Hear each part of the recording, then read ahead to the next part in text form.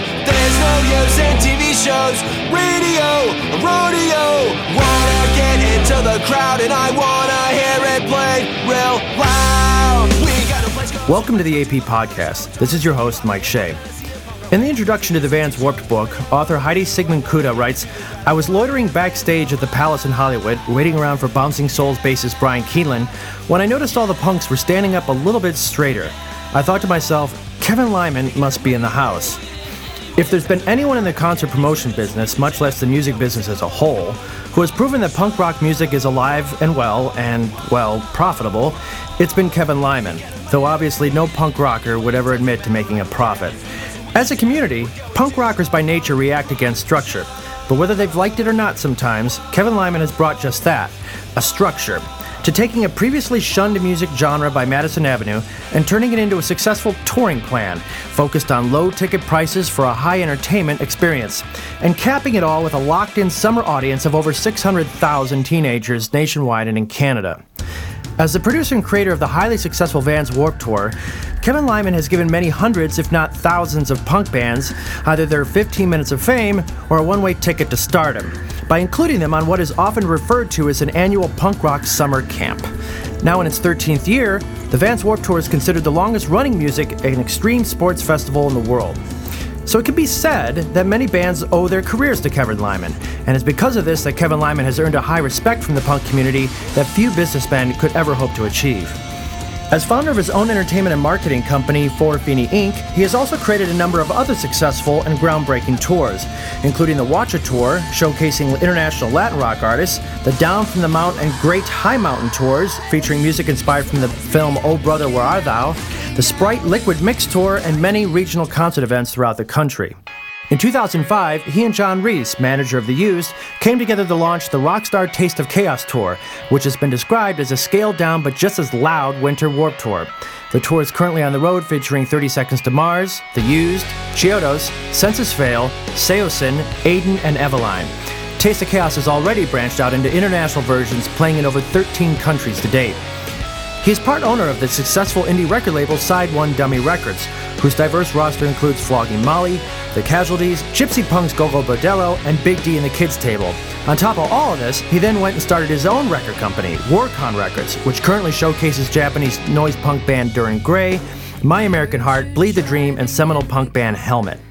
Kevin Lyman, who still lives relatively near his original stomping grounds of Claremont, California, with his wife Frances and their two daughters Sierra and Sabrine, is now considered a go-to guy for corporate branding projects, usually hired as a consultant, a production supervisor, or overall branding guru to help companies maintain street-level credibility when marketing their products to today's youth.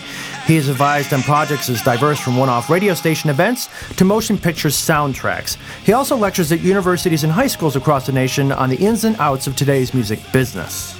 Finally, if this all wasn't enough, he has started Unite the United, a non-profit foundation where portions of ticket sales, auctions, and other music-related events and projects are donated to a variety of charities nationwide. It can be found at unitetheunited.com. This year, the Vans Warped Tour was honored with a special exhibit in the Rock and Roll Hall of Fame and Museum. This is currently on display through September of this year. We began this interview by discussing Kevin's roots in the music industry and his beginnings within the historical punk rock community of mid-'80s Southern California. I want to talk a little bit about your beginnings, and just because I don't think a lot of people really realize not only where you're from and your background, as much as the extensiveness of your concert and your music industry knowledge. You just didn't start with Warped Tour. Yeah, that's always been an interesting thing in my life. It's like now that kids think, and I'm like, look, there was a lot that went into why the Warped Tour got to go in the first place. I'd worked 12 years in the clubs of Los Angeles, doing everything, mostly unloading vans, bringing gear in, throwing kids off stage all night, setting up dressing rooms. So it started, so you built a foundation. And I think that's the interesting thing that a lot of people, it's not an overnight. There's very few overnight successes in this business. The people that have been able, there's overnight success, but then there's overnight failure. People sometimes, if you rise so quickly, you disappear so quickly. It's building that foundation, and it was 12 years of working my way up, and then getting that chance of timing, basically, in the scene when I was working with bands, because I worked with a lot of bands no one wanted to work with, and those bands started out as the punk bands, and then they turned into bands like the Chili Peppers and Jane's Addiction and Stone Temple Pilots. And then there was a timing thing where in 1991, when Lollapalooza started, they came to me because I knew these bands, and a lot of these bands were like, Stone Temple Pilots were like, we want you to work with us. And I go, why? And they said, because you gave us a pizza once when we were the opening band at the Whiskey, which I couldn't remember. They were hungry kids, and I gave them a pizza. And those little things, built that up. And I got that chance on Lollapalooza because the bands wanted me to be part of that tour.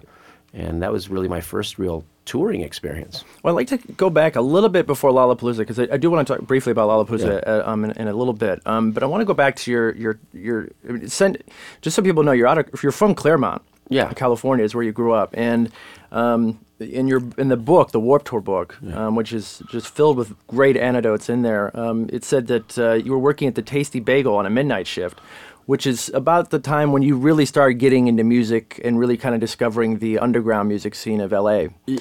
Exactly, yeah. It was Claremont is about an hour outside of Los Angeles, an hour east, and there was a pretty growing music scene in Los Angeles, and I worked at Tasty Bagel, and we'd go out all night and, pretty much be partying and having a good time, and have to come and make bagels all night and climb in that bagel oven, and we'd ride around on the carousel. It was while it was warming, and there were some guys in there that were listening to music, and they kind of turned me on to the what was going on with in LA, the Plimsolls and early Go-Go's and things that were going on there, and I started going into town, and that's where I kind of started meeting people.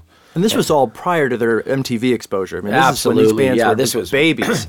They were the opening acts on Thursday nights. They were those bands, and then I started getting my chance while I was in school, and that's what I tell kids a lot. I'm speaking at a lot of colleges and things now. Right. I talk to kids that get involved early, and I'd bring bands out and. They'd play at my ski club parties. There was no fraternities really, but there was a few fraternities, and we'd go rent the fraternity houses, and we'd do these 5 bands, $5, all the beer you can drink. And when the beer ran out, we'd be bailing out the back door.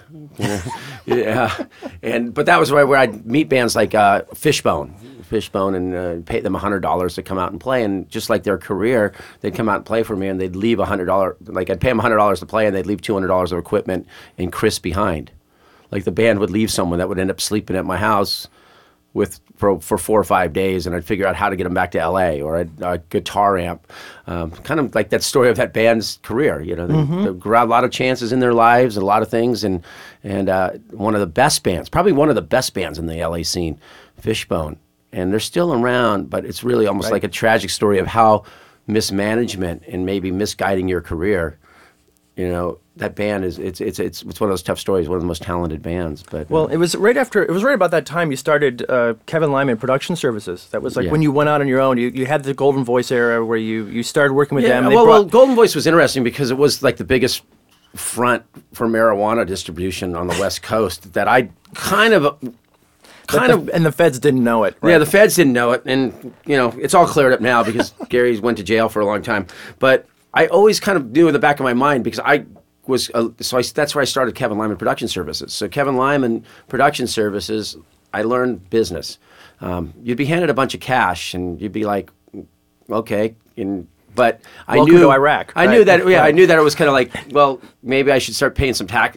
So I had a legitimate business. I started a company called the Kevin Lyman Production Services, and I started actually paying taxes on this money. So when the whole thing collapsed with Gary because I was not really working for. You were like an independent contractor. I was an independent contractor with those guys. Okay. And I pay enough taxes, and the feds came in, and when they busted this whole company, they came and looked at my books for a day, and they said, "Wow, you're the only guy that actually paid." Like it was cool. So, all right, we have no problems with you. There's a lesson right there. Yeah, that's what I'm saying. And it happens to a lot of people, and I think bands, when they're starting out, and everyone that I think we're talking a little bit about is start getting your business together early. Because so many of my friends had sound companies and things, and they didn't get it together, and things, and then they eventually got, they went out of business or had real trouble because they had to go back. So start your business early, and you'll probably, it was crazy. Yeah, those were crazy times. But Golden Voice, it was like this turning point one time where it was. Gary got busted like 3 times in a month and back and forth, and we were doing 7 Jane's Addiction shows and 6 Ramones shows, and that's where I finally carried the company on my production services, all the sound and lights and stuff, just kind of while we figured this out. And that's where Paul Tollett, and that's interesting with Paul. We went to school at Cal Poly Pomona together. And we both went to college, and he ended up taking over Golden Voice, which is now the company that does The very Coachella. successful company, right? Very successful company, and sold to AG. So those were different times. You talk a lot a lot about the discipline you learned during that time period in business, and a lot of bands don't have that. Unfortunately, when they're starting out, they get kind of pulled in many different directions. And you talk about how that you were always hustling, and that you were always like trying to get work going, and while the rest of the guys, you had a bunch of people living in one house, your team, and you were in the backyard, sitting there walking around and trying to get jobs for your guys and get jobs for yourself. That's the only way we got our rent paid. Like my name was on the lease, and I'd have to go. I'd hustle work while they were skating or playing music. Like some of the guys were musicians, and I'd have to pay the rent each month, so I'd go find work. It was interesting, but that work ethic, I mean, I still think I have that discipline and work ethic. I work. Everyone goes, oh, what do you do during the year? And I go, I pretty much work. You can usually find me sometimes 2, 3 in the morning working still. But I worked one year 326 shows. And it was an interesting time because of LA. I didn't live in Hollywood. I still lived out in the Claremont area. And I think that discipline for me was I could have probably got really sucked into the drugs. Probably could have really got sucked into that whole scene because it was pretty heavy at that point. It was interesting times going into the dressing rooms and telling bands, get the needle out of your arm, you got to be on stage. That was one thing, an ironic thing with TSOL once. It was like, wow. But those kind of poignant moments. But I would get in my car every night and drive that hour. Probably saved my life because I knew I had to get home some way at night and sleep for an hour or two in a different environment and then come back to LA. One year I worked 326 shows each and every day. But that's where I built that kind of like reputation as a guy that just was working all the time. I mean, I'd go home, but that was like my routine because I think that's one thing. It was interesting. Right now I'm seeing a cycle in music again where I'm seeing kids doing those drugs that ruined a lot of people's careers in the 80s. It's interesting with like cocaine use now. I'm seeing bands doing cocaine. It's glamorized again. It's glamorized that the drug thing's kind of cool. And I really don't know many bands that have gone on, that have long careers that have gotten too sucked into that, or people in the business. Like a lot of kids contact me about working in the business. How do they resist it though? From your experience, all these years in this business, and you've seen what drugs and alcohol abuse and so forth, and unfortunately, so much of it is there's that DNA aspect to it, that it's kind of hardwired and just a matter of time before it's going to come out, and if you're in the wrong circumstances. Other times it's psychological insecurities and so forth. I mean, how does a band deal with that? Is it kind of like what you did, which live an hour outside of it, or I think it's that balance too, because it's like I drink, and sometimes drink, but it's also knowing that the day you can't get up and get what you need to get done each day, and that's what I look at, and maybe that's the way I check it. Like, okay, I drank, like I had drinks last night. We were all bowling over that down, and but you have to get up and get what you need done. It is hard to resist, I think it's almost like what you see now. I think a lot of bands, and I'm seeing like with the Christian movement in music a lot. Those kids are torn a lot. I think you almost have to experiment a little bit and see what it does to you. I mean, a lot of those tooth and nail bands and stuff. When I was on Lollapalooza, it was like crazy because it was a big cocaine tour. There was a lot of cocaine out on that tour, and I was like, I don't do cocaine. I don't do drugs, because I had tried them and they're really bad for me and bad for people that are around me. And one night they were like, this tour bus was going through an 8-ball a day on this tour, and they were I was the guy out because I didn't do it. And one night I said, okay, I'll do drugs with you guys. Yeah, let's see. You don't want me to do drugs. I don't want to do drugs, but I'm going to do them just to show you why you don't want me to do drugs. And we had a long drive and pretty soon I was knocking the vents out of the top of the tour bus and trying to climb out to surf the bus down the highway, and eventually they duct taped me, my hands and feet together, and hogtied me and put me in the back of the bus and just gave me some water for about this long. It was like an 18-hour drive, 20-hour drive, and And no one ever asked me to do drugs again. So you have to know that balance in your life, and then no one ever asked me again on that tour. Yeah, you say in the book actually about the Swatch Impact Tour and with Tony Hawk and Gator and all that, and you make a statement saying you have to know your limitations at certain points in your life. Yes. And so it sounds like it's that is, and and it's interesting as you're knowing those limitations. And I didn't expect to be doing this now 25 years. So like I think those things you have to keep adjusting them in your life, and that's what I'm seeing. And then maybe it's being seeing the next generation of bands and watching some of these guys. And there's a lot of guys that are very, very talented, but it's being that balance. And you were involved with Lollapalooza right off the bat. I mean, Yeah. right off the bat. And you said after the '91 tour, which is like the first one that came out of there, it says everyone came out of that tour pretty high in themselves, kind of full of it. I tell people when you do something successful like that, it's just an opening, a crack in the door. You have to put your foot in and keep going. Don't expect people to swing that door wide open for you. You're only as good as the last thing you did, which is very entertainment industry. That's pretty much the philosophy of the entertainment industry. Why do you think people get into the music industry? Hopefully because they love music. I think Hopefully you do it italicized and bold. Yeah, you get in this because I think it's your ultimate love of music, and it's hard because it's music. Music is what you got into. I love live shows. I think people know that. I'm not a guy that can sit in the studio and listen to bands record. I'm like, get out there, and I love to see faces. I love to see people.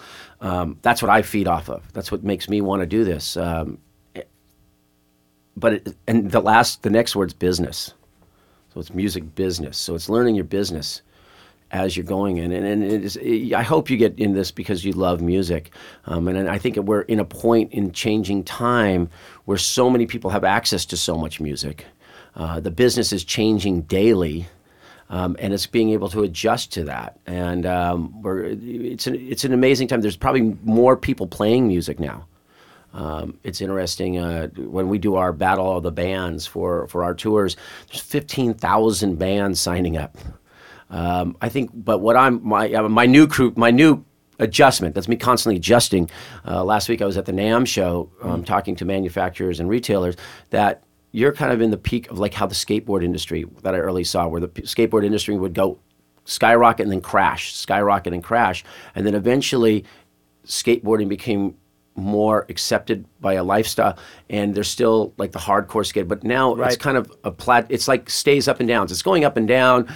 People vert skate, people, mini ramp, street skate, but we've now reached it where it's an accepted lifestyle, and that's where music's got to go, because I'm seeing 15,000 bands, and they're all coming at me, and all day long getting submissions to the tours I do, that every band's a touring band. Every band thinks that, but we have to try to instill that music's fun. Music, you love music.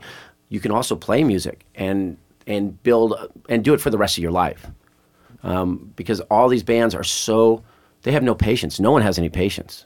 That's society now. It's the world we live in. Yeah. And it's probably going to get worse. They could say that entitlement generation. I just think it's an entitlement society where everyone wants everything so quickly they're not willing to put in the work. And I'm telling people, I worked 12 years. And that goes back to early on. There was guys who worked for me on the first couple tours that we did.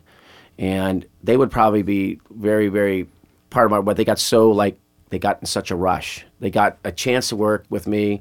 I'd put in the 12 years in the club. Then as I started building, they worked 1 year, 2 years, and all of a sudden thought they were tour producers and, they could go do anything. Right. And kind of like, patience is one of the biggest things. And I'm trying to instill in bands that it's funny when a band comes up to me and goes, "We've been a band for 6 months. We've never got to play your tour." And I'm like, well, no. Here's our demo. Wait, 6 months, we come around every year. It would make sense to me that you probably didn't get a chance. And that's, I think what we're trying to do is I'm trying this year. This is my big year where I'm like, we're really thinking through this process that, trying to make what I've just done maybe a little special again. Because I remember when bands would play on the Warped Tour, and it was like big deal for them, like to get a chance to play. Mm-hmm. And now everyone's coming out and it's almost like they're entitled. But you said something really, really important, which is about how you adapt yourself, and I think there's something to be there's something to be asked about reinventing oneself and changing one's life course and career. And a lot of times people kind of get stuck in that rut where they're like, yeah, I think I should. Maybe someday I should. And they never get to that point where they're totally confident in themselves, like, yeah, I have to do this. And so for you, when you all of a sudden have to kind of turn around and say, okay, I got to reinvent this tour. I got to do this. I need to go change this. How do you know within yourself, like, this is it? Is it just doing the research? Well, it's research, but it's also not being scared. I mean, I always have, if you're going to be an entrepreneur or someone, you have to be willing to saw the branch off behind you and see if you spring roots before you hit the ground. That's something I kind of, and that's what we kind of do. That's my philosophy. Just go do it. You're not going to get, if we make a mistake, if you do something, you have to have that kind of confidence, that you're willing to fail. And that life's not over, you're not going to die. You're not going to die, you're not going to do that. And really we're not brain surgeons in this. We're not saving the world in music. I mean, we try to do some things better now. That's what I'm changing what I'm doing with a little bit more with like the foundation and raising money and trying to give back and educating and spending time that way. But I'm not, that's what while I'm here, because while I'm in this position, I've gotten to this point that now I'm trying to diversify into doing something better that way. But I'm not really worried about failing because I booked the wrong band on the right tour. But I'm also scrambling, I mean, it's interesting. We're here for the Rock and Roll Hall of Fame. Mm-hmm. Vans Warped Tour is being recognized tonight. And it was like, everyone's like, all right. And I'm going, well, I got to keep going. I got to stay ahead. Don't rest on the laurels. And it goes back to that whole thing, like when you said it's your foot in the door. We came back from Lollapalooza, and the day I got home, I went and did like a Sepultura Napalm Death, and I've been no fan of death metal. It's like those kind of things like make me like, because I don't know the positive, what came out of that music, and I'd go work that show because if that music would depress me. It was weird when I do those shows. Your body would ache. I'd be walking out of there just because that music was just so like aggro. But I went and did that just to remind me that's where I'm at, and I've got to get back into doing that. Where some people stopped taking, they thought they were too good for that job. Hey, I don't want to go unload trucks, but I still do sometimes. I don't want to load, but I still want to keep those skills up. Never be embarrassed to just go do empty something. The garbage. Yeah. And I think that's, I think that it goes with me with like the people that work for me on tours and things like that. I ride in my own tour bus now. I've made my life a little bit more comfortable to do things. I have my friends that come in because I'm not really I've also learned how to separate myself. I used to be a peer. I'm here with my peers. Pennywise, Bad Religion, Bouncing Souls. Those are a few people I would still call my peers in this business. But I've also realized that I'm not hanging out and riding bikes around backstage and jumping over trash cans and all the things I was doing a few years ago. But I've also realized now I'm either a mentor or a disciplinarian in the business. It's adjusting my life. So I'm either a mentor to people or a disciplinarian now on my tours. I'm not so much a peer anymore to a lot of people. That's something about it. I think, I've got friends of mine that were, is in a very simplistic form, nothing compared to what you're going through, but, they've been a waiter with their friends in a particular restaurant, and then all of a sudden they get promoted to assistant manager, and the relationships change with everybody, all the other waiters, and no longer they're being asked to go out and hang out anymore because now you're the boss. And I imagine it's like for you, for like early on in the years, especially, you were part of that whole crowd. And then all of a sudden, you're right, you kind of have to become the disciplinarian. Somebody's got to be the guy that comes in and says no, and you can't have all that water on the bus, and no, you can't take all that. And it's got to be tough at times for you. Or it's been tough. It's been tough, but it's also, it's evolving. And if you want to stay what you're doing, I don't have a problem with that right now. I built my own world. Like when I travel now, there's a lot of people that come out and spend a few days, and they all, and come in and out, and I have that system that's great, and I'm allowed to do what I do, and if I can stay focused on it, because it's strange to say like, it's changed. If I had to go on the road now, and I tell people the first day you go on the road is the day you have to start thinking about how to get off the road. I went reverse. I worked in the clubs every night. I was making less money than everyone. I was working in the clubs, but I made a living because I worked every night of the week, and you did that. And then all my friends would go out with bands, and they would start touring. And I looked at that as like, and then I would see the older crew guys coming through the road. And because I worked every night with every crew coming through, I knew every production manager, stage manager, and you would see this balance. You see the young guy that's really happy. Go on the road when you're young and enjoy it. But then start to think how you don't have to go on the road. Because what's happened now, and I'm seeing it now that, I'm 45, and there's people that start out with me that are still on the road at 40, 45. Because the money got so good for them, they never knew how to go back and try to build some sort of foundation off the road. Well, it's a very nomadic experience. It is, and it's awesome when you're young and you're out there on the road. It's great. There's no better thing to do than be a gypsy in my life.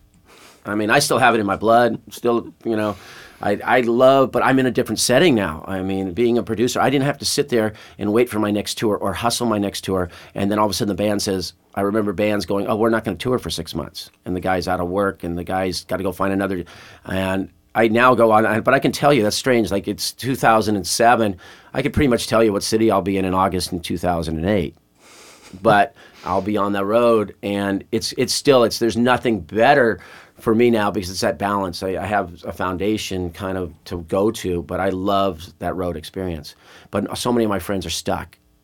They've and it's interesting because we're just a lot, there's a lot of men on the road, there's a lot of females on the road, and it's interesting, I'm just like, that adjustment, be willing to, how are you going to make it when you get off the road? Because the money gets good. If you're good in this business, you can make good money on the road. We'll be back to our interview with Kevin Lyman in a few moments. Right now, we're going to take one of our music breaks, where we ask our guests to name 2 songs that would mean something to them during a specific moment in time or during their day or what have you. For this first break, I asked Kevin to name 2 songs that, no matter how old he would get, upon hearing these 2 songs, they would take him back to his youth, where he'd be driving on the freeways from his home out in Claremont into L.A. for a night of hanging out with friends and punk rock concerts. Kevin's 2 choices were the aptly named Los Angeles is Burning by Bad Religion and the classic Institutionalized by Suicidal Tendencies.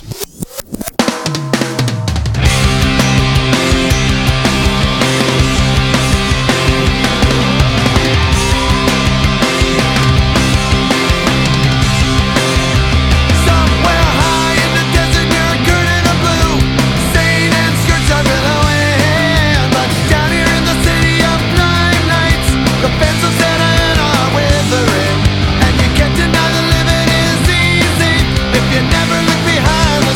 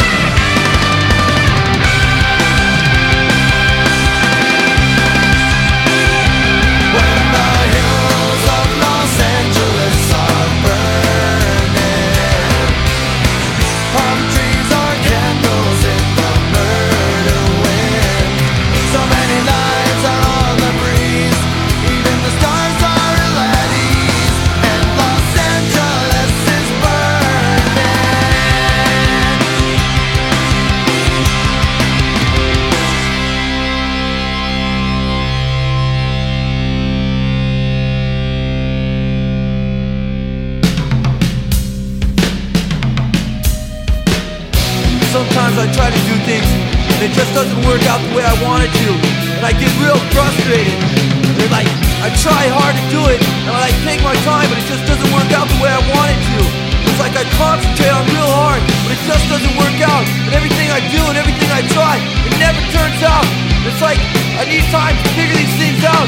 There's always someone there going, hey Mike, we've been noticing you've been having a lot of problems lately, you need to maybe get away, and like, maybe you should talk about it, you'll feel a lot better. And I go, no, it's okay, I'll figure it out. Just leave me alone, I'll figure it out, I'm just working on myself. They go, well, if you want to talk about it, I'll be here, and you'll probably feel a lot better if you talk about it. So why don't you talk about it? I go, no, I don't want to, I'm okay.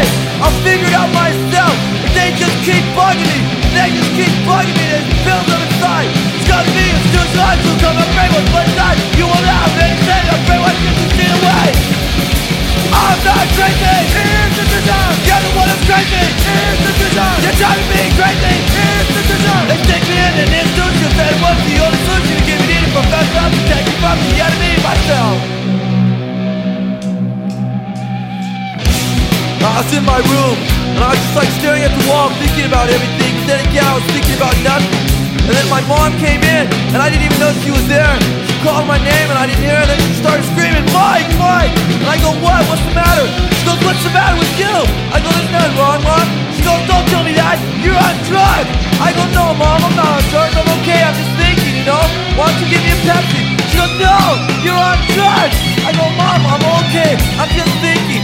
She goes, no, you're not thinking, you're on drugs. Normal people don't act that way. I go, Mom, just give me a Pepsi, please. All I want is a Pepsi. And she wouldn't give it to me.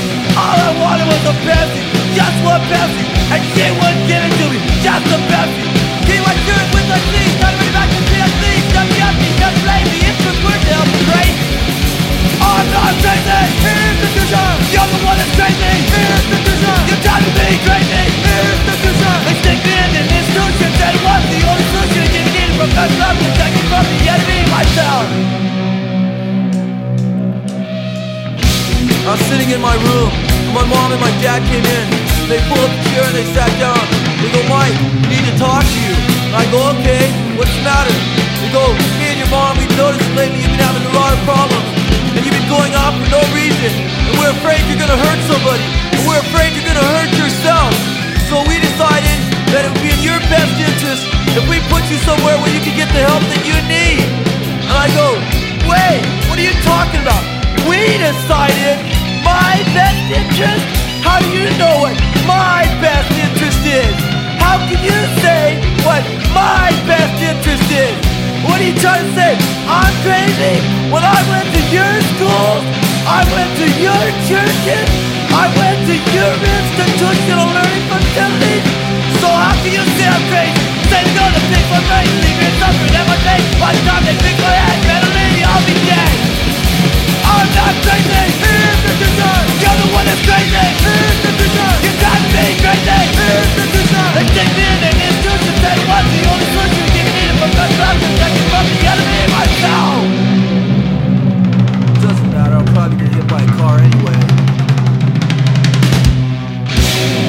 Kind of wondered if after the '92 Lollapalooza, because you made the statement, you said it became a big business. The tour was no longer in creative hands. Everything became about the bottom line, and it was just a couple years after that you got the at the Board Aid in 1995 that the watching pornos for pyros is when the idea came to your head for Warped Tour. Yeah.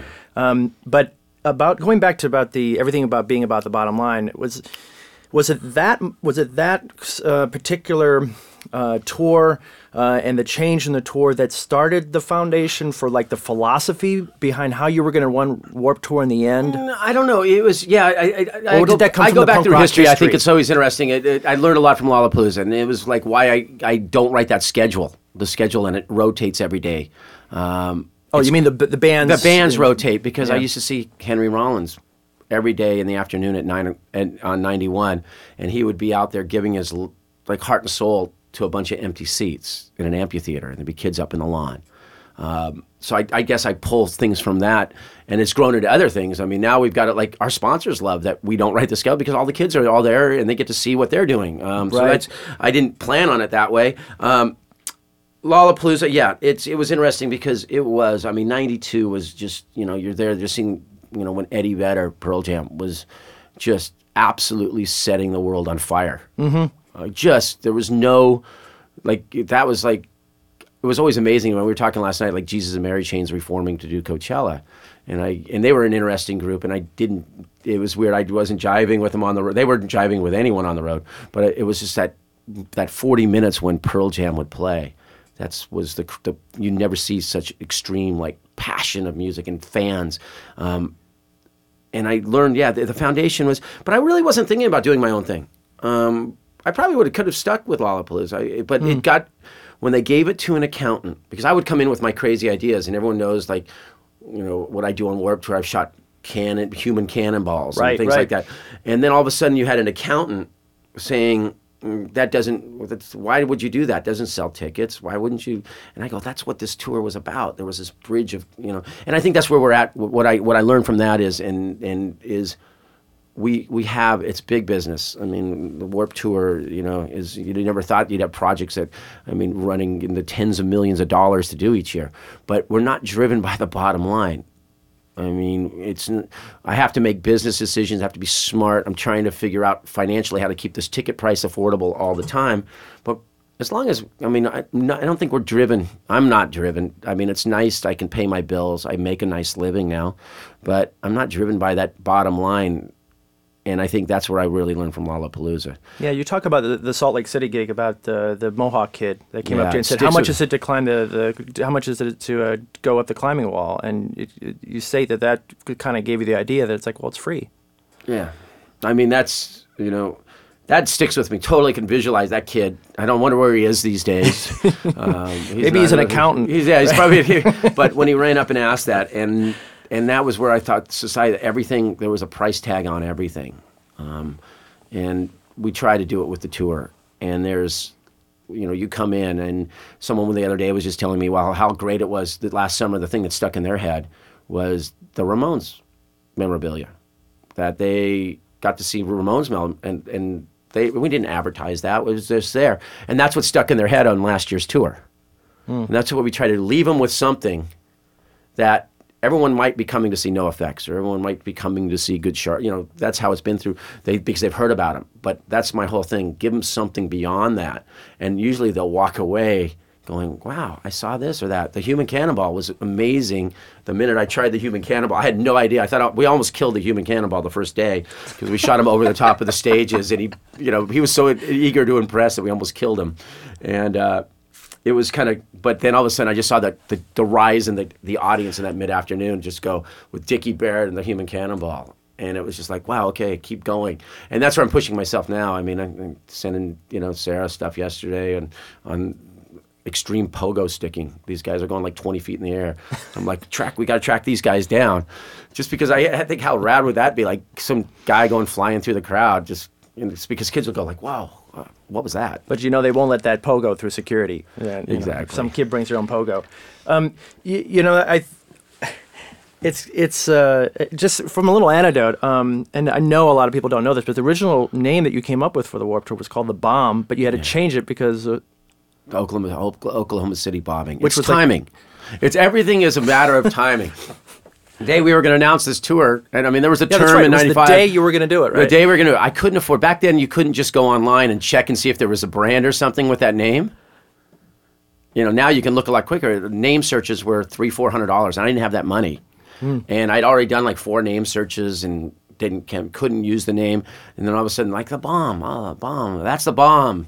Yeah, well, that first year, the bomb, it would have been the bomb because the tour bombed the first year and the Oklahoma City bombing. So I think it would have been the bomb and might have not have seen that ever again. It goes on to the title sponsorship where it became the Vans Warped Tour. We were pretty broke. I was really broke. I was back working in the clubs. The day after Warped Tour ended, I was back working in the clubs. That was the first one with L7 and all that. Yeah, great show. Amazing show when you look at it. No Doubt and L7. Sublime. Amazing. Were like 25 cities on that? Yeah, we did 25 cities, and it was $15. And $15. Probably cost me about $18 a day to get around the country, so I was losing $3 on every ticket that was coming through the door. But and then that next year I was pretty desperate. I had been told that this tour, well, but I think the people saw it, and I had 12 years of foundation. I knew by taking care of other people. That was the biggest thing. This day and age, it would have never got another chance without that foundation. People said, let's give Kevin another chance. This was cool. We can't market it this way. Even the promoters we can't market it like Lollapalooza. We can't do this. They didn't know what it was, but they saw something. They gave me a second chance. The second chance also came was and it's timing. My ex-partner at that point and a guy that I'm still good friends with, they'd convinced me that Calvin Klein would be like the greatest. Oh, that's right. Yeah. Yeah, the greatest title CK tour. The CK tour. And I was trying to get this out. I had convinced No Effects to come with us and and Pennywise the second year. And so I had cool bands, like credible bands. And they flew, and I wish I had this. It would be cool with this rock. I wish I had this for the Rock and Roll Hall of Fame opening, but it was a hand-drawn skateboard ramp with CK on it to show them how their logo would look on the skateboard ramp. And if you scratched it, would it smell? Yeah, but they flew. But they flew, and we were out of they flew. And these two guys, I was out of money and I was financing, and they flew and they stayed in a $300 hotel and all this. They flew there and they got caught in that blizzard of 1996. Oh, okay, yeah, the giant blizzard. Yeah. And that was the day of the meeting. And it's timing. I had I got a meeting at Vans. Can you come down tomorrow? And I went down there and I was being interviewed, I think, to go to work for them to help them with their amateur skate contest. And I said, and it's also being quick. You got to think quick, and that's what, you got to live with your bullshit sometimes. And it's I was we can make this, and I had 15 minutes to convince the CEO of Vans that no one's going to go see his amateur skate contest unless he has music, because I had done Board Aid and those events. Sure. And Warped Tours, I have music, and we'll put a skate. And we had already done skating that first year. Let's do your amateur contest at all my events. And I can do them in Europe. I'd never been to Europe. I couldn't afford to go to. I can put your contest on. So you were around the world. hustling again. You were back I was to your hustling. hustling. It was a little bit of a hustle, and I ended up going to Europe that year and figuring out how to do skateboard contests in the middle of the plazas. We did them in Germany, and the police would come and try to shut us down. I'd say the guy in the Mercedes that just drove away was in charge, and I looked at this guy with a backpack, and we'd have the bands playing, and I totally, we got away with it. So it is lit, but you have to be able to back up your bullshit, and that's what I tell people. If you're going to do it, you better be able to back it up, because you're only going to get one chance at it, and that was timing, because if we ever had, that we wouldn't be sitting here talking if Calvin Klein became probably this title sponsor of this tour. It's interesting because you say the way we grew up in the punk rock world was fuck corporate America. The SS T-shirts, fuck corporate rock. Yeah. And I considered that attitude and said, no, use it. Take some of the dollars and have a good time with it. Which is, it's like, and that is like, when you talk to people that either the bands that go out on the Warped Tour or people that in the music industry, they say that you're doing the right thing because you're breaking bands and you're getting all this corporate money to come in because they just want to be part of all that new stuff. I mean, some of these people, they don't no idea what they're doing. They're just like, oh, this is hot. Boom, boom, boom.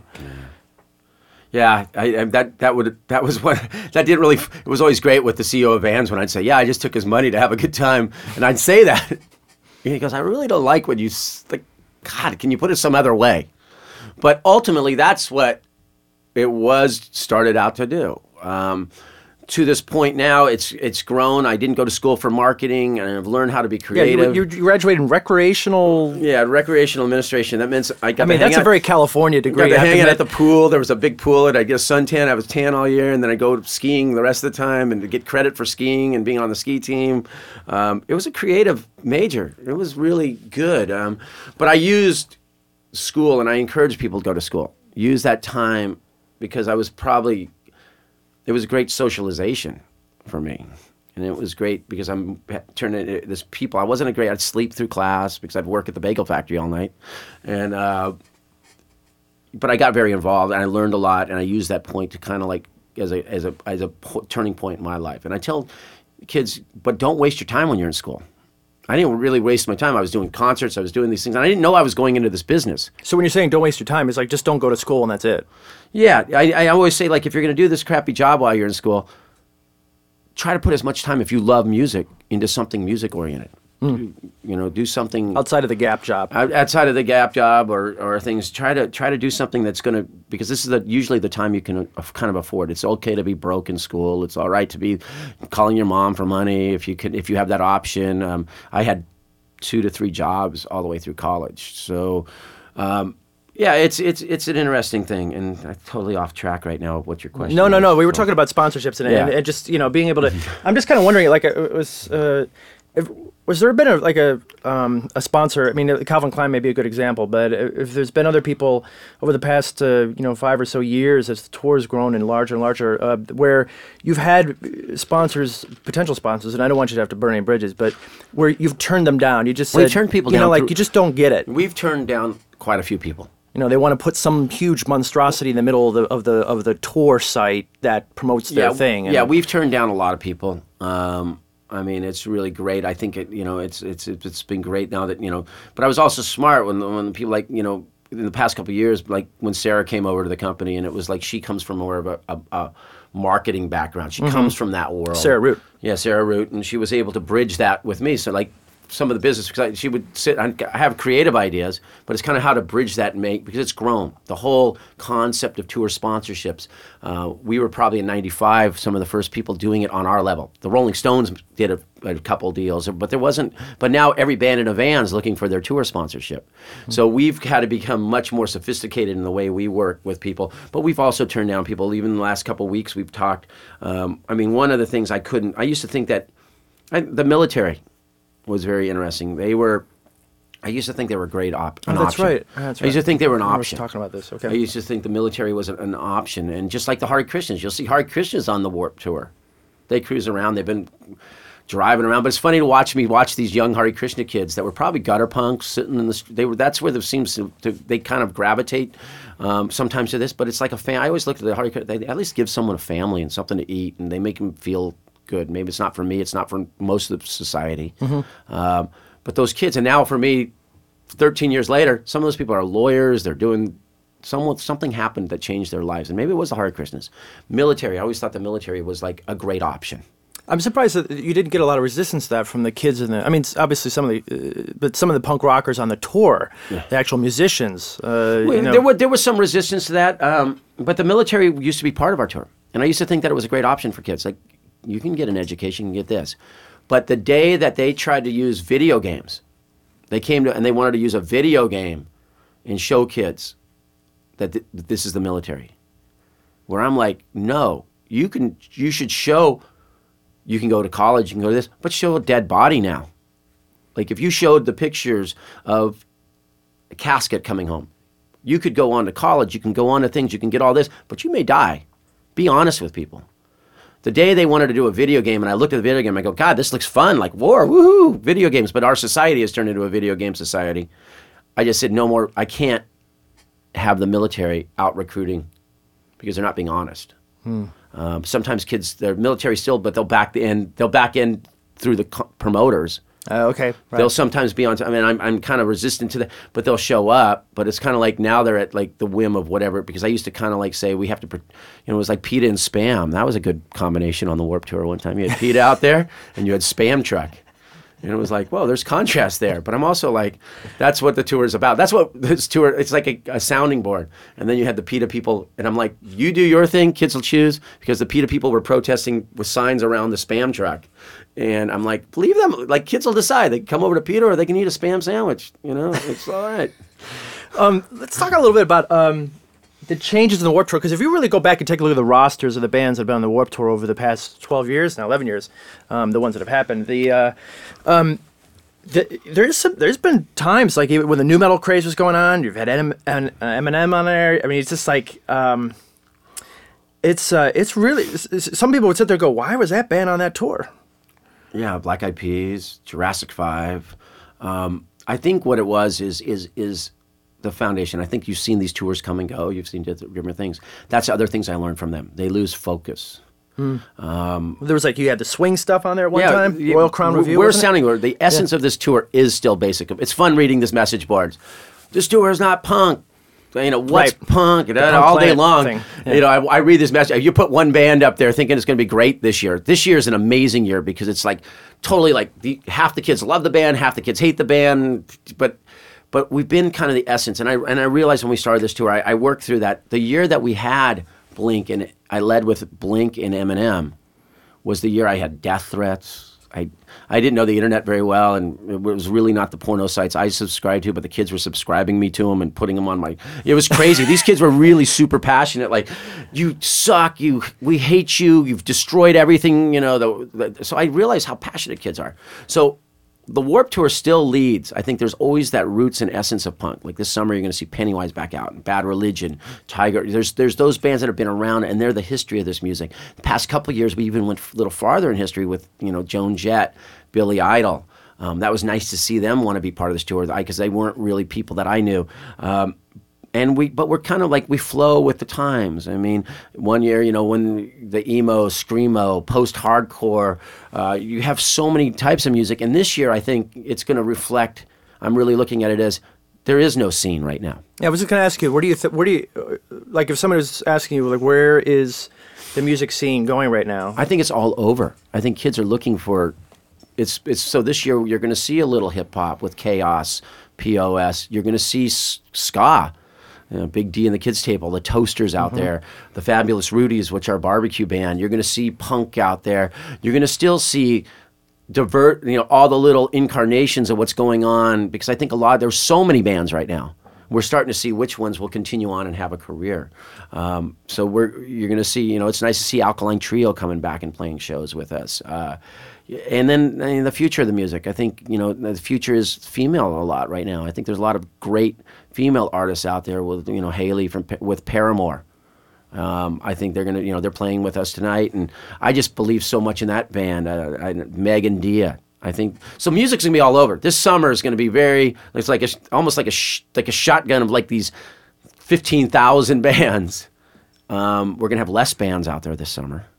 And I'm realizing I need to get quality back. Like the Warped Tour got to this point where there's so many bands. I'm letting everyone play. Kids bringing in stages and they're setting up and walking around. I saw 40 to 50% of the bands were quality bands.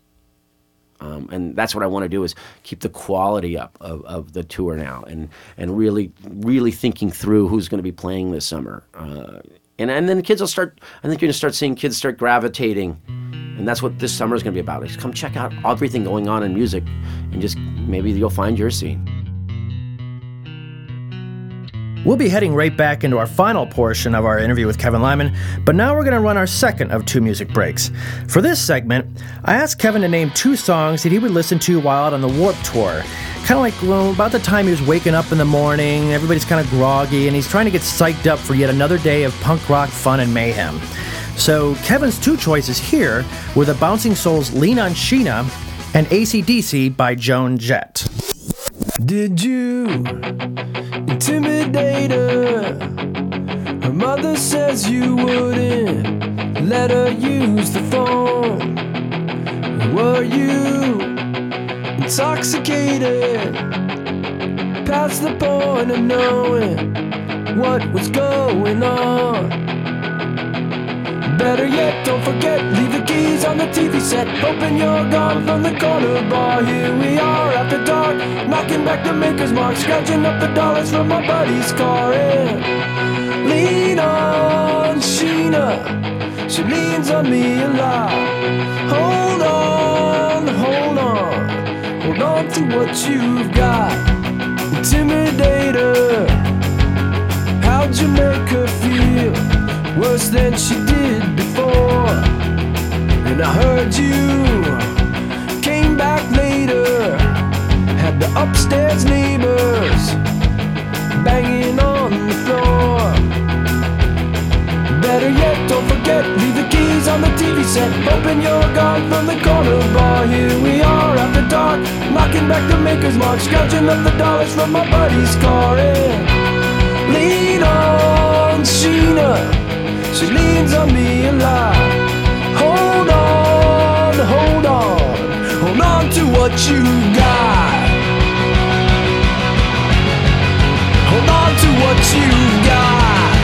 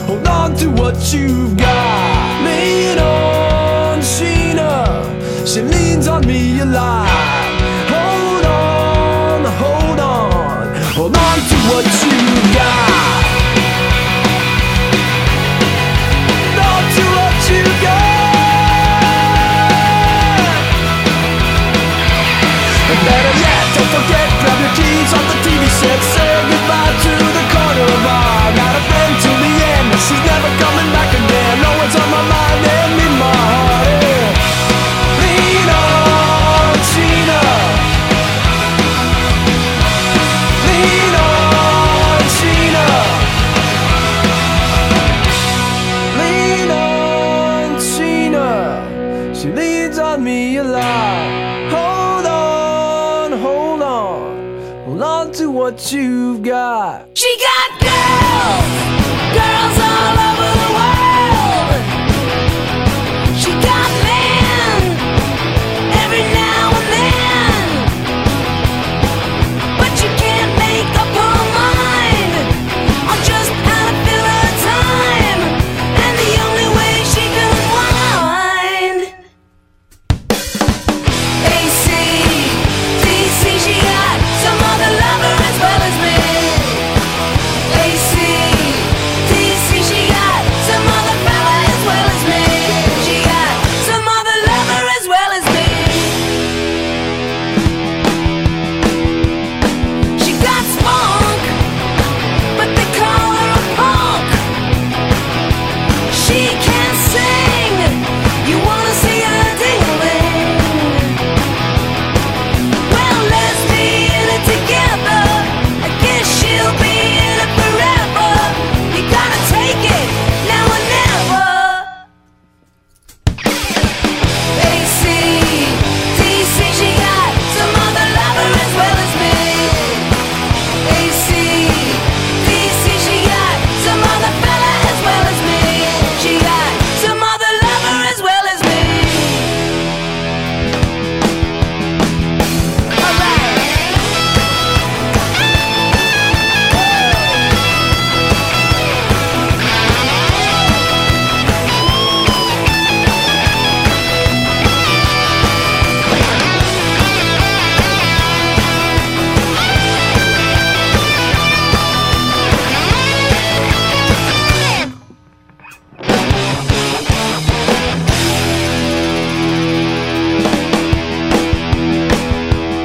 She got girls, girls all over the world.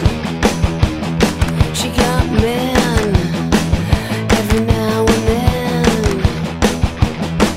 but you can't make up her mind on just how to fill her time, and the only way she can unwind.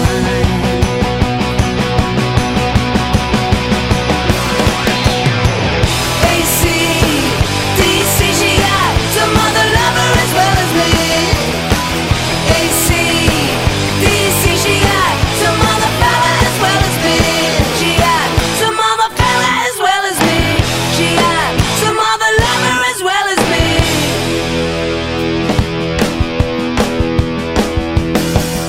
AC, DC, some other lover as well as me.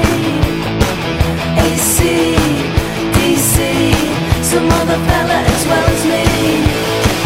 AC, DC, some other fella as well as me. AC, DC, some other lover as well as me. Yeah.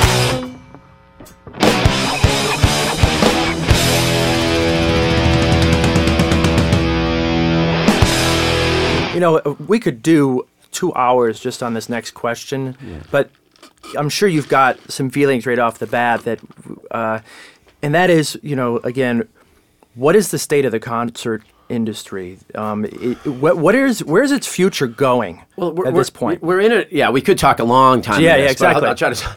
But it's what it was. It's changing because bands cannot make money on records, CD sales. All we read is they're down. They're down. So bands, I don't think will be making. So they've looked at touring. It used to be like you would put out records, you would hopefully make some money. You'd recoup, you'd start making some money. You could see money from CD sales. Now you see money from CD sales if you have a box of them in your van and you're selling them at your shows. So right now, I think we've got so many bands trying to tour. When I started the Warped Tour, I was trying to think back. There was probably 50 actual touring bands. like GBH would come over from the UK, or Sublime would go tour these bands, and they would tour with one other band. They'd bring a band with them, and then there would be always a local scene. And you'd have 2 to 3 local openers. It's harder and harder to become that local opener. So everyone's touring. I went out the other night in LA, and there was 8 bands at the Knitting Factory, 4 on one stage, 4 on the other stage. 6 of them were submitting to the Warped Tour. I just want to go see some music. So I thought this was a great place, because I'm not out every night like I used to be in the clubs and see these bands. I want to go see these bands. And there was 161 people there, in arguably possibly the biggest market other than to go see bands. And I'm going, wow, but these bands are touring, and they're all touring too much now. They never get off the road. You seem to open an LA Weekly or something, and you're constantly. So I think we're going to have a flushing out of. It's going to be sad, but that's why I'm saying let's stress. And I'm working with equipment manufacturers, because they're actually the guys who ignored us forever, and now they're like the guys who are actually making money in the business, because everyone's buying drums. You got 15,000 drum kits you're selling to this scene and everything else. That I'm saying let's teach it how to be fun again. There's got to be better local scenes. And bands have to be happier with a local scene. They're going to be printing their records, selling them right on site, because you will still have that fan connection that wants a tangible thing. But we've got to. It's sad, but there's going to have to be less bands touring. But how do you create a local scene when so much of the consolidation within the concert industry is and because of the competition, it's forced a lot of promoters out? Yeah, the consolidation. But out of that consolidation, there'll be young kids. Because with this consolidation... As in the underground will reinvent itself? Yes, it's going to reinvent itself. There's going to be an underground... So there is hope. There's absolutely hope. I think this is a great time, but it's going to be, how do you create that hope? I think the hope's going to be out of kids out of their garages. They're going to get their discs printed. They're going to do their T-shirts out of their garages. Not everyone's going to want to think in 6 months they need to be on the cover of your magazine. That's what I get all the time. It's going to be like, be your local scene. Go play music for fun and drive out on weekends and play parties and shows. It's going to reinvent itself, because these promoters can't deal with it. It's sad. They're just like the consolidation of everything. Their workload's gotten 10 times heavier. It was funny. I called our promoters, who I think are great in Canada, the other day, and said, hey, ticket sales for this year's Taste of Chaos in Canada are down on this date versus last year. U.S. were up. What can we do? And these are the guys. Last year we had a great tour in Canada, and they're like so big. I'm calling them, and their workload, because so many bands are touring Canada now. And he didn't even realize. He's like, we're cool, everything's great, or I really don't even know. And these are guys that, because they're now forced to go out. These guys are out on the road covering tours. They're not home marketing and doing promoting. So everyone's workload is heavier and heavier. I mean, everyone's working twice as hard to stay in the same spot. And the quicker that the major labels go out of business, the better. Now, okay, I do want to talk about your record company, because we're going out of business now. Well, I mean, here's the point. I mean, it's like, V2 on Artemis just got shut down, and today was announced the Capitol was all consolidated and wiped out. So why would you want to start a record company in this day and age, with all that happening, and then so much of the public wanting music for free and more or less expecting this kind of let me sample it first culture? Yeah, I think it's because the major labels ignored downloading. So we built a whole culture of stealing music. We absolutely did. I used to, Roy Lott back at Capitol when I was managing Less Than Jake, I'd go in there and say, look, this is awesome, the internet. Let's give a couple songs away. Let's do this way. We don't do this. We don't. So they ignored the future. And they're paying for it right now. Well, I mean, look what's happening with digital rights management. It's just collapsing in on itself. So it was totally wrong. So we built a bunch of kids that were used to just going and getting it for free. I think it's changing. I think we've lost a mid-generation. I'd say 19 to 30-year-olds. We're used to just going into Kazaa and Napster and just getting the music for free. But I'm seeing a change now with iTunes. And I'm seeing my daughter, she's 11. She doesn't go steal music. She gets her iTunes card. It's because it was done in a way that there's a value to music again. So I think people are starting, there's a younger generation. That's our hope. like the young kids, that they're like putting value back onto music. Now that it's funny to see them like the resale market at the schools where the kid buys it for the $1 and then is figuring out ways. The kids are figuring out how to sell it to a quarter to all their friends at school. So there's like an eternal thing. But at least Who they're says putting capitalism's At least dead? there's some initial. There's the American dream At least for some you. initial value to music, and I think there is a generation, and also it's interesting seeing an older generation that's learning about iTunes and things, and they're buying music. They're willing to buy it again. We lost someone. We lost this age group that was so used to. They don't have any value to music, but I think we're putting it back on some of this. Do you think that's? Do you think at some point it's just going to all go digital in the retail environment? No, I think the retail environment where you're going to release your records just to iTunes and to e-music and all that. And that's my it. prediction, it's going to be interesting. I think we'll be down to. I think by Christmas next year, we have one more year before one of the big box retailers say we're not putting music in our store. We're going to stop carrying it. Really? Yeah, I really believe that they'll probably get through next Christmas and someone's just going to go, this floor space is too valuable for video games, guitar. Maybe they're going to have some kiosks where you can download in the music, but that floor space becomes valuable because that's what people used to go into stores. They used to sell music at a break even or loss, or just a break even. They'd like to break it because it would bring you in to buy microwave and windshield everything wiper else fluid you're doing. and- That space now, they're not selling enough music there, so they're going to give it up. But I think what we're going to see is we're going to see one label. That's what I think. Eventually it's going to be. The publishers would like all the major labels to get out of, because the publishers want to control the music. Publishers, because it'll be digital, they won't need all this stuff. You'll put it out there. They don't need, why do you have a publisher and you have a record label now? So, you see the consolidation of capital. I think it'll be one label. My prediction will probably be the Universal. The Universal will end up owning everything. They'll own the 50 Mariah Careys of the world. They'll own the American Idol series that will actually produce very few hard discs on a mass quantity to go into the Targets, the Walmarts. There'll be very few releases in there. Publishers will control the music, but there'll be some avenue, and this is where it's going to get reinvented, for that band because there's still going to be the people that wants the tangible product. Bands have to get in the mindset that the new gold is 50,000. How Right. do you, it's not 500,000, it's 50,000. You sell 50,000 records, you're successful. So how is it going to be? Because you're going to sell them at shows, you're going to sell them mail order, you're going to sell those hard. So there's going to be some way to get those records, and you're going to have to prove that you can sell 50,000 to convince this one that you need to go into the big box retail, or you're going to get any distribution. So it's going to be kind of it's going to change, but it's going to be these kids that are going to, going to be some way to still get those products and deliver them, but it's not going to be expecting them to be in stores. Do you think that there'll be a reformulation of the payment, the royalty payment to artists at some point in the near future because they're still getting for the digital version versus they're the getting so little. the hard one? You know what I mean? Yeah, there will be, but you've got to get rid of. I mean, it's Because sad. there is a battle with that. still. I'm torn, but you've got to get rid of these inflated salaries of the major label guys. I'm sorry. Their time's gone making millions of dollars a year. There's going to be I think all A&R people or whatever should be a base salary, but they get paid on success because they would have taken less lunches. Can we do that with Congress? Yeah, you're going to have to be, so it's sad because it's going to happen. I mean, and we said, like you said yesterday, it's going to happen. But now that the pyramid's gone, when you see 60,000 discs the last 3 weeks being the top selling disc product out there, you can't afford those. I mean, guys can't have their house in LA and Jersey and can't work hard anymore. And those guys are gone. And all they're doing is shuffling releases. They're doing everything's being shuffled to hit their quarterly payments.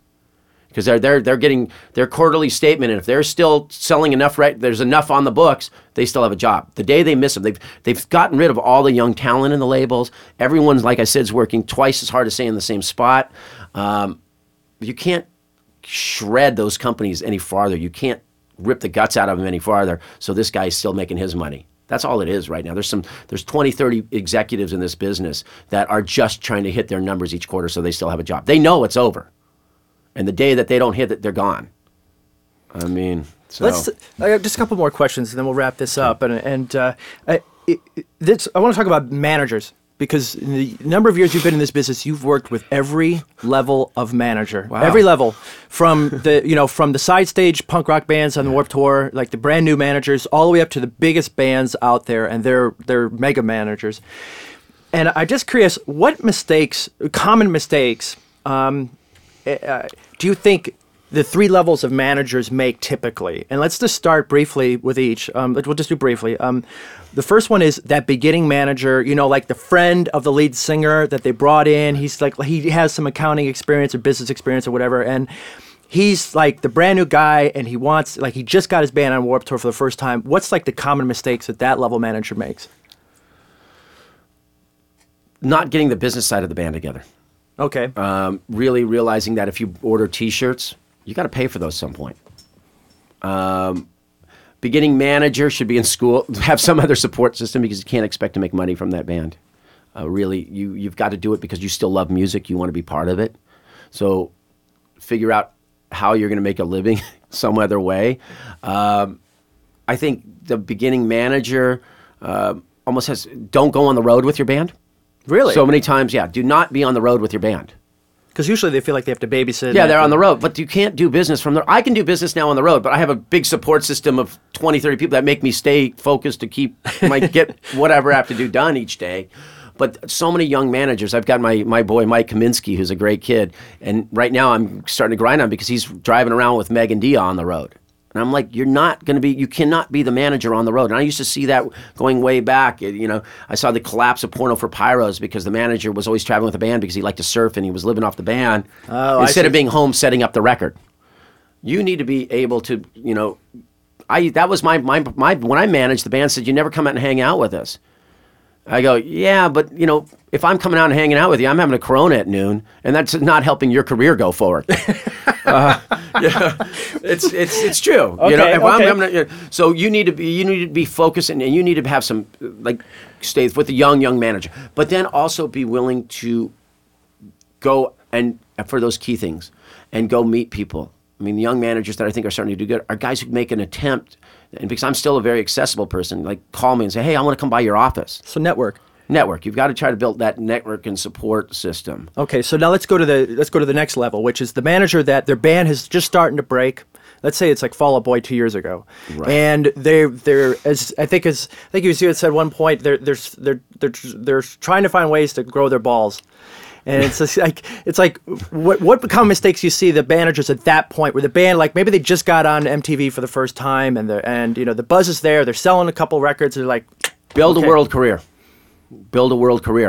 So many of them make a mistake and don't get their bands overseas, don't take opportunities because we're always been such a hit-driven society in the U.S. Mm-hmm. Everything's driven by the hit. Get your band overseas, build the fan base. So when things aren't good in one territory, they might be good in another territory. Get your bands overseas. First chance you can to build your band. Get them in other places. So when things aren't good in one territory, I think it's great to see. Like right now, you could say Story of the Year had super huge success in the U.S. The record comes out, everything's based on their first week record sales. Everyone gives up on the band in the States. They still have a core fan base here, but we took them overseas on Taste of Chaos, and amazing what happened to them. They went back. One time with a tour that we do, because we can tend to get a lot more kids there, they went back 6 months later and we're doing 6,000 tickets in Australia, 3,000. Get the band over. So that band probably will have a career now. Maybe they won't be touring so much in the U.S. And don't pimp your band all the time for your 10% or 15% you're getting from the band. I think it's horrible to see some of the decisions being made just because, and I know it's because the guy needs to make his rent, or he's putting the band in bad situation. He's not looking at building this career for 10, 20 years. I don't know if bands want that career. I hope they do, and that's what I try to do with showing bringing these bands on board. How does Bad Religion and No Effects, bands who've never really, their records go gold, and maybe, I don't know if any of them have platinum, right? But they've gone because it's just because of their career made them sell that. It's not that big success. It's hard, and it is, growing balls, but don't grow them with me all the time. That's usually what happens. Okay, and then finally those managers and I'm not using the managers for these bands specifically, I'm just trying to use the bands as a reference point, like the Green Days, the My Chemical Romances, the Fall Out Boys, the bands that have they've hit. They get the red carpet treatments. They're out there. What are the mistakes that you usually see with that level of managers? Calling in the lawyers.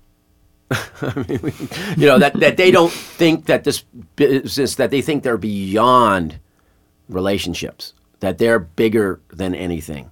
I've been seeing that. It's kind of like this build. We supported each other. I mean, and then we can sit and talk and back AP and what you did with me and the tours we've been.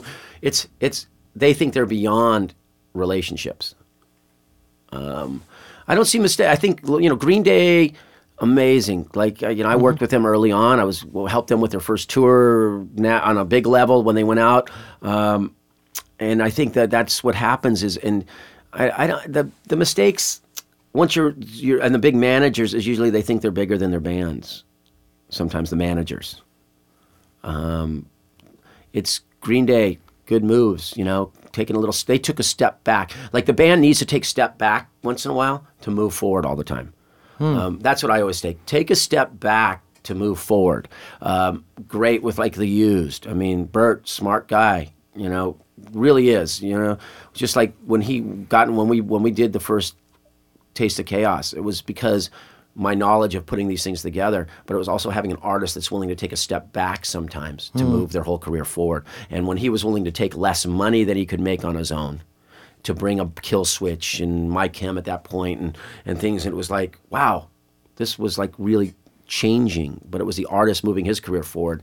And I think it's being that sense that the manager sometimes thinks you don't have to take that step back once in a while. You hope to see, My Chem still willing to come in and be the way that Gerard is awesome. Like, I love that guy. I mean, I saw him in that van, and early on when they were in a van playing the small stage on Warp when I booked him a year early. And timing all came, but I think he is the future. I think the personality of that band is going to and the music is just, they're real. They're like a band that's there, and I'm hoping, they're going to be that band 10. But I think sometimes even if you're going to get in that point, that manager, and it was great. Brian, just a few years ago, was a guitar, he was a tech, right? And he worked his way, and he's got to start building his system. He's got to have good people at home because he still likes to tour with his band a lot. But you better have that system at home to do it. And maybe you got to be careful. It's how you're going how you take. I think the mistakes might be how many other bands you take. Right. You have to have that system at home that can help you with those other bands, and you still have to be very involved in their careers. 2 more questions. One of them is for all the sound people out there, and for the people that work behind the scenes of the concerts, and especially with as long as you've been booking concerts and you've been doing concerts and producing concerts and all over the world. Do you think current technology is taking something out of the concert experience? They always talk about, we're adding in, but is there something now kind of missing? Yeah. I always said, like I used to do when it was Lollapalooza, it was amazing. I always said, it always comes down to the sound. But we'd have all these guys that were friends, and I knew them all, and they'd be lighting guys. And in my realm of work, I believe that I always said it was like, as soon as the fans need a mirror ball or a thing to react, my bands, I want live, I want in your face. I think you can accent with production, but you can't overwhelm with production. So like, hi, we're from England, here's our light show. And dumbass sound lighting guy was like used to working with 6 par cans at a show, and all of a sudden he had access to all this production, and it was taking so long to get lights up and stuff that we barely getting the sound up. So that's a reverse. Like, get that up there next. So I think, I deal with a lot now. It's funny, that people are. I think the sound guys, getting in the digital world and the digital desks, and it's very, very technical. And then all of a sudden they're starting to ask for these desks, and I can't mix my band without an 80,000 knee board, Midas board. I go, well, geez, can't you do it on? You should start on the 24. The old Yamaha 2406, and that's how you should be working, and you should still be able to do your band on that. But all of a sudden, it's like, the production cost and all the production costs, when this guy says he needs this board to make, where does it get passed? It gets passed on to the fan. And ultimately, that drives ticket prices up. So you can't become, and that's where the production guys all of a sudden think they're bigger than the band. That's the mistakes I see. If you're talking all levels. Right. It's the single room, it's the type of hotels, it's the type of tour buses they have to have. Right. It just gets passed on to the fan. Which is a bummer. I think that's Rick DeVoe calling me. Speaking of managers. One more question, and this is actually a sentimental question because, there's people that kind of go around the country and they go visit old baseball stadiums. Oh, yeah. To live the old days. They want to go, this is where the Dodgers play, this is wherever. And I'm just wondering, for you, are there concert halls or arenas that kind of have that sentimental value around it's the not country? concert halls, arenas, it's parking lots. I have a lot of sentimental. Everyone goes, God, you do all these. I go, really? I skipped because I didn't want to become that arena guy. I don't like routine. Everyone knows that. It drives me crazy. I mean, Taste of Chaos kind of gets in a routine. Now I disappear because I have good people that can do that. Warped Tour, if it gets too routine, I create the chaos. I like creating chaos. For me, sentimentally, I mean, it was cool when I got the chance to do Carnegie Hall. I never knew you did Carnegie Hall. Yeah, well, that was when I did the old brother with T-Bone Burnett. Oh, yeah, right. And we were trying to showcase that, and we did Ryman Auditorium, and everyone said, oh, yeah, of course it's going to sell in Nashville. So that's that whole thing about cutting the limb off. We went and rented Carnegie Hall and put Oh Brother in there, and it sold out instantly. It was kind of cool to walk in that room. I don't have a lot of sentiment. It's funny, I don't have a lot of stuff. If I would collected stuff, I'd be probably able to retire on eBay just selling it all at one point. But you look around and I don't, because I'm always trying to think what I'm going to be doing 10 years down the road, 5 years down the road. I don't want to look back. It's those guys that get locked in time where they tell me about all the high school stories, or I see people and they're talking about, because usually you get locked. That's the problem with people. They get locked in a certain time frame. And they look at that as their best time. I was on the Nine Inch Nails tour from 1996. And that's their best time. Right. Me, I'm thinking my best time is still 10 years down the road somewhere. Now, there's a working philosophy. Yeah. Kevin, thank you so much. No, it's great. Thanks, Mike. Just the amount of stuff that I've just learned today, the stuff that I didn't even know about you is... it gives me more questions for next time. Yeah, I'd love to come back. This was a good time. I hope so. Thank you so much, and good luck with Taste of Chaos. Thanks. And best of luck with reinventing Warped Tour again. It's always going to be something new when you're walking on it. Yeah, that's the strange thing. Everyone goes, are you getting... And I go, no. For some reason, this year is almost revitalizing me in a lot of ways, because there is going to be challenges. AP podcasts are recorded at Lava Room Recording Studio in Cleveland, Ohio, a New York City quality studio at Cleveland prices. Check out www.lavaroomrecording.com. For more information on Alternative Press Magazine, go to www.altpress.com. The podcast engineer is John Walsh. Post-production assistance from Rob Hortensi. I'm Mike Shea, and this is all my fault. You can reach me directly at www.myspace.com/MikeSheaAP. That's SHEA like the stadium, AP.